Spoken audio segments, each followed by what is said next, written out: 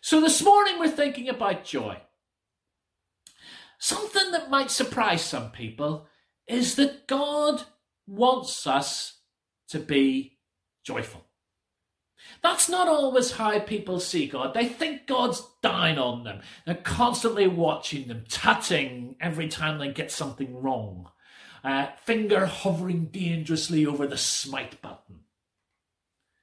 And let's be honest, it's not always the first word that springs to mind when you meet people who claim to have a faith in Jesus. Sometimes we can seem a fairly stern, solemn, serious bunch. And in fairness, it's kind of always been that way. One of the things that Jesus was accused of was enjoying himself too much. Jesus seemed to like a party. And we know this because one time he challenged his critics. He effectively said, "What do you people want? John the Baptist was all austere, serious. He didn't party and celebrate. And you moaned about him. Now here I am, and I'm behaving in pretty much the opposite way, and you complain about that. I wish you'd make up your minds." And over again, when Jesus spoke about God, his stories included feasts and celebrations. The God we encounter in Jesus seemed very keen on joy and celebration. Jesus was someone who enjoyed life. He found joy in life. He brought joy to other people. Now, I recognise that not everything can be jokey, laugh a minute. And although I started with a story of loud, exuberant joy, not all joy, as we'll see later, need be like that. Sometimes joy, even great joy, can be quiet. But when we are living in the kind of relationship with God that Jesus came to bring us, and when the Spirit is at work in us, joy should be something that is characteristic of our lives. But I want to highlight precisely what we're talking about when we talk about joy. Because joy is often tied up with another word, and they are linked, but they're not the same thing. And that word is happiness. Joy is deeper than happiness. Marilyn McIntyre says, joy isn't an emotion. It's a way of knowing. Knowing what, you might ask? Well, in what's still the best definition of joy I've ever heard,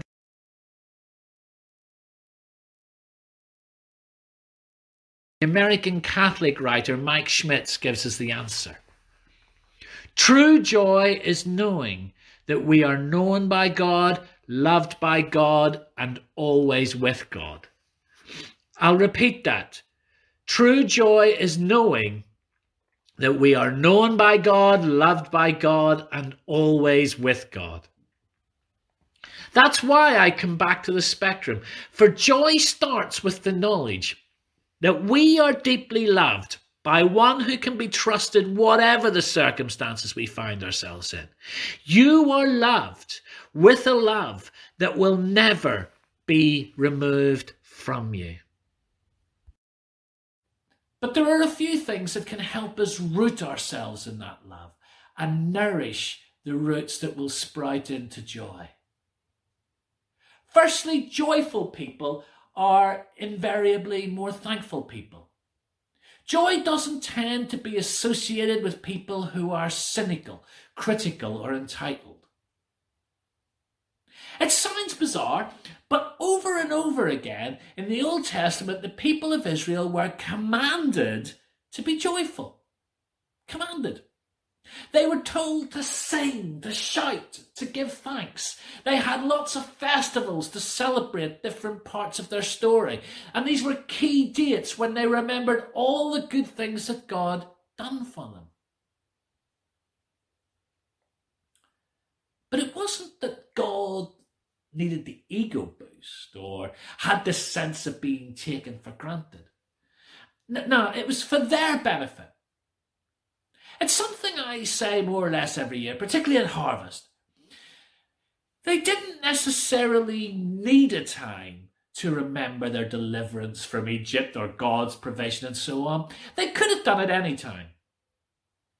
But you know what? unless you set aside a time for it, you'll probably not get round to it. That life will just keep getting in the way. There'll always be something more urgent. Because that's what happens to us all the time. We can drift through life when things are going well and not really notice. And then trouble comes and it screams for our attention.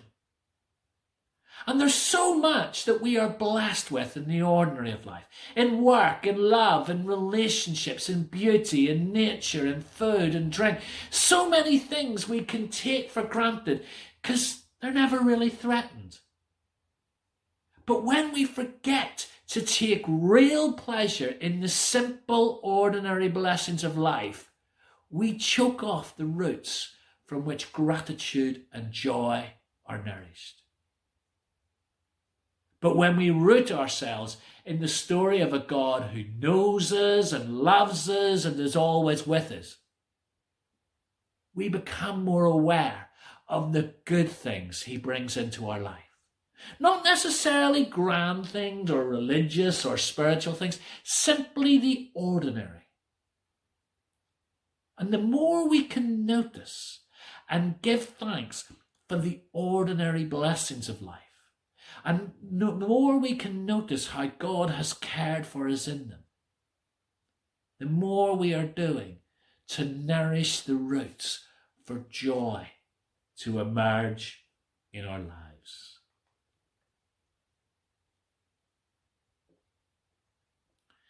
But there's another story I want to take you to in the Old Testament. It's in the book of Nehemiah, in chapter 8.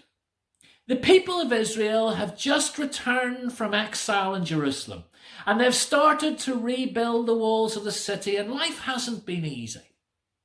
And then the priest starts to read, Ezra is his name, he starts to read them from the Old Testament law. And the people became aware of how they had broken this law, and they began to weep and to wail. But Nehemiah, Ezra, and the others say, no, you're missing the point. Don't weep and wail.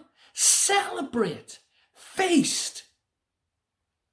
For the joy of the Lord is your strength. Another thing that can choke off joy is shame. We often confuse a couple of words, guilt and shame. But they are different. Guilt's an objective fact. I did something, normally something wrong. Shame is different. Shame takes that guilt and says, because I did that or because I do that, I'm not worthy of love or acceptance. Guilt is a fact of life. We all mess up. Maybe deliberately, maybe accidentally. Some of us more than others, some of us more often than others, some of us more seriously than others.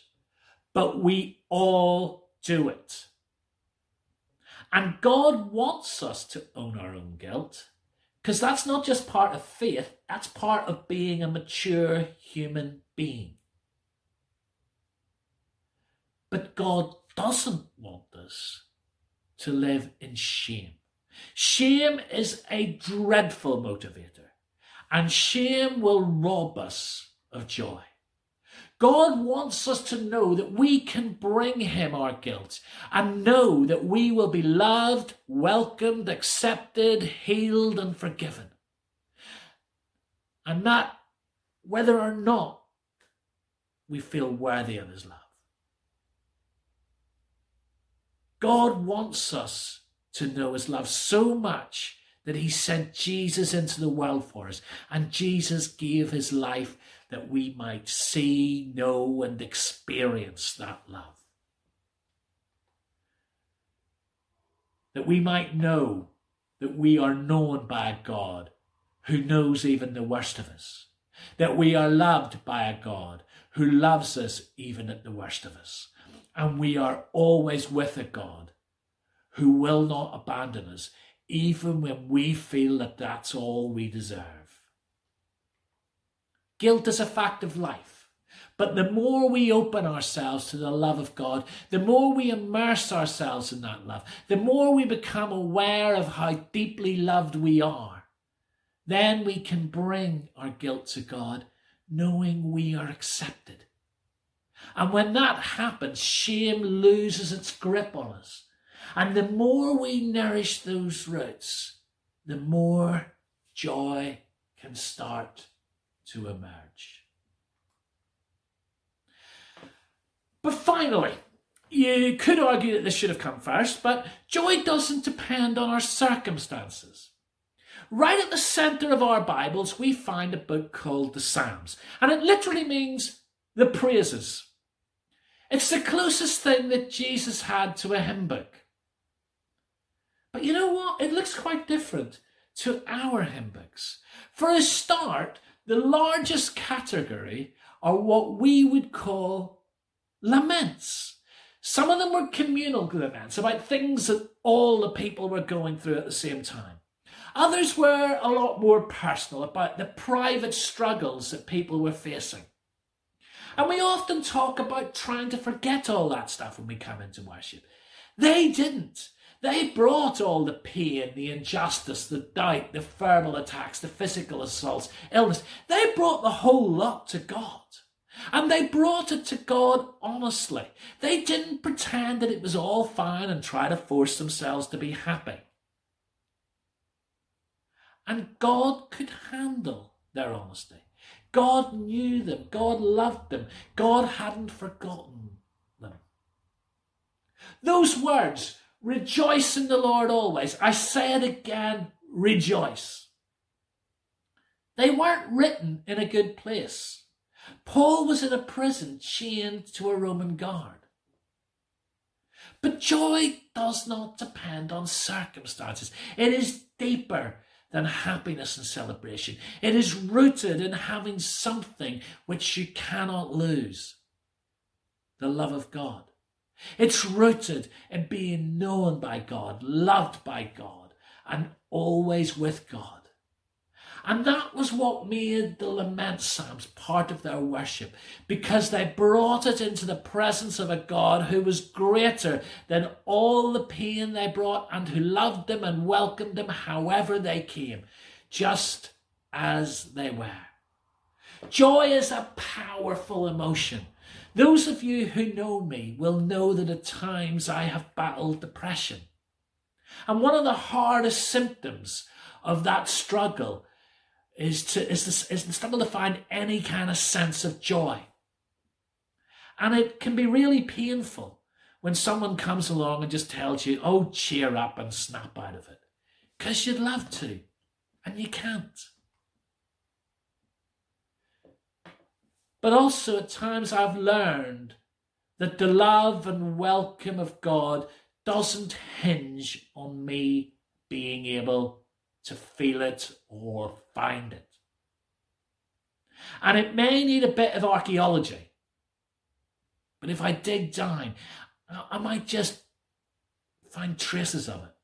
I might just find roots that can be nourished in time to uncover a joy that helps me endure.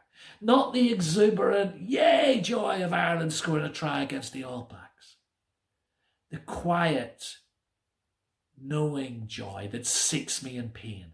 A joy rooted in the knowledge that despite all appearances and everything my mind is telling me, I am known by God, loved by God, and always with God, whether I sense him or not. And when I do that, it enables me to rejoice, to come back to joy. Like all the fruit of the Spirit, you just can't make joy happen. Not real joy anyway. It comes to us as a gift. But you can stop it being crushed. So take time to notice the good. Be thankful for even the most ordinary things. Acknowledge and own your own guilt. Don't run from it, but know that God can handle it. When you come to God with that guilt, he'll never turn you away. And come with your pain. Don't hide from it. Name it before God. Bring it to God. But know that the God you bring it to can hold it and is greater than it all. And know that you are known, loved, and accepted way more than you can ever imagine. However you come, just as you are. And finally, find what brings you into the presence of the holy. It might be music, it might be art, creation, reading. Find what brings you into the presence of God. What it is that makes you think, yeah, this is what it's about. Place yourself in the path of a love that is greater than you can know, stronger than you can know, and will never let you go. Immerse yourself in that love. Let that love fill you. In time, you will come to that deep, deep knowing that you are known by God, loved by God, and always with God. And in time, you'll discover that fruit of the Spirit, joy, emerging in your life. Grace and peace to you. Amen.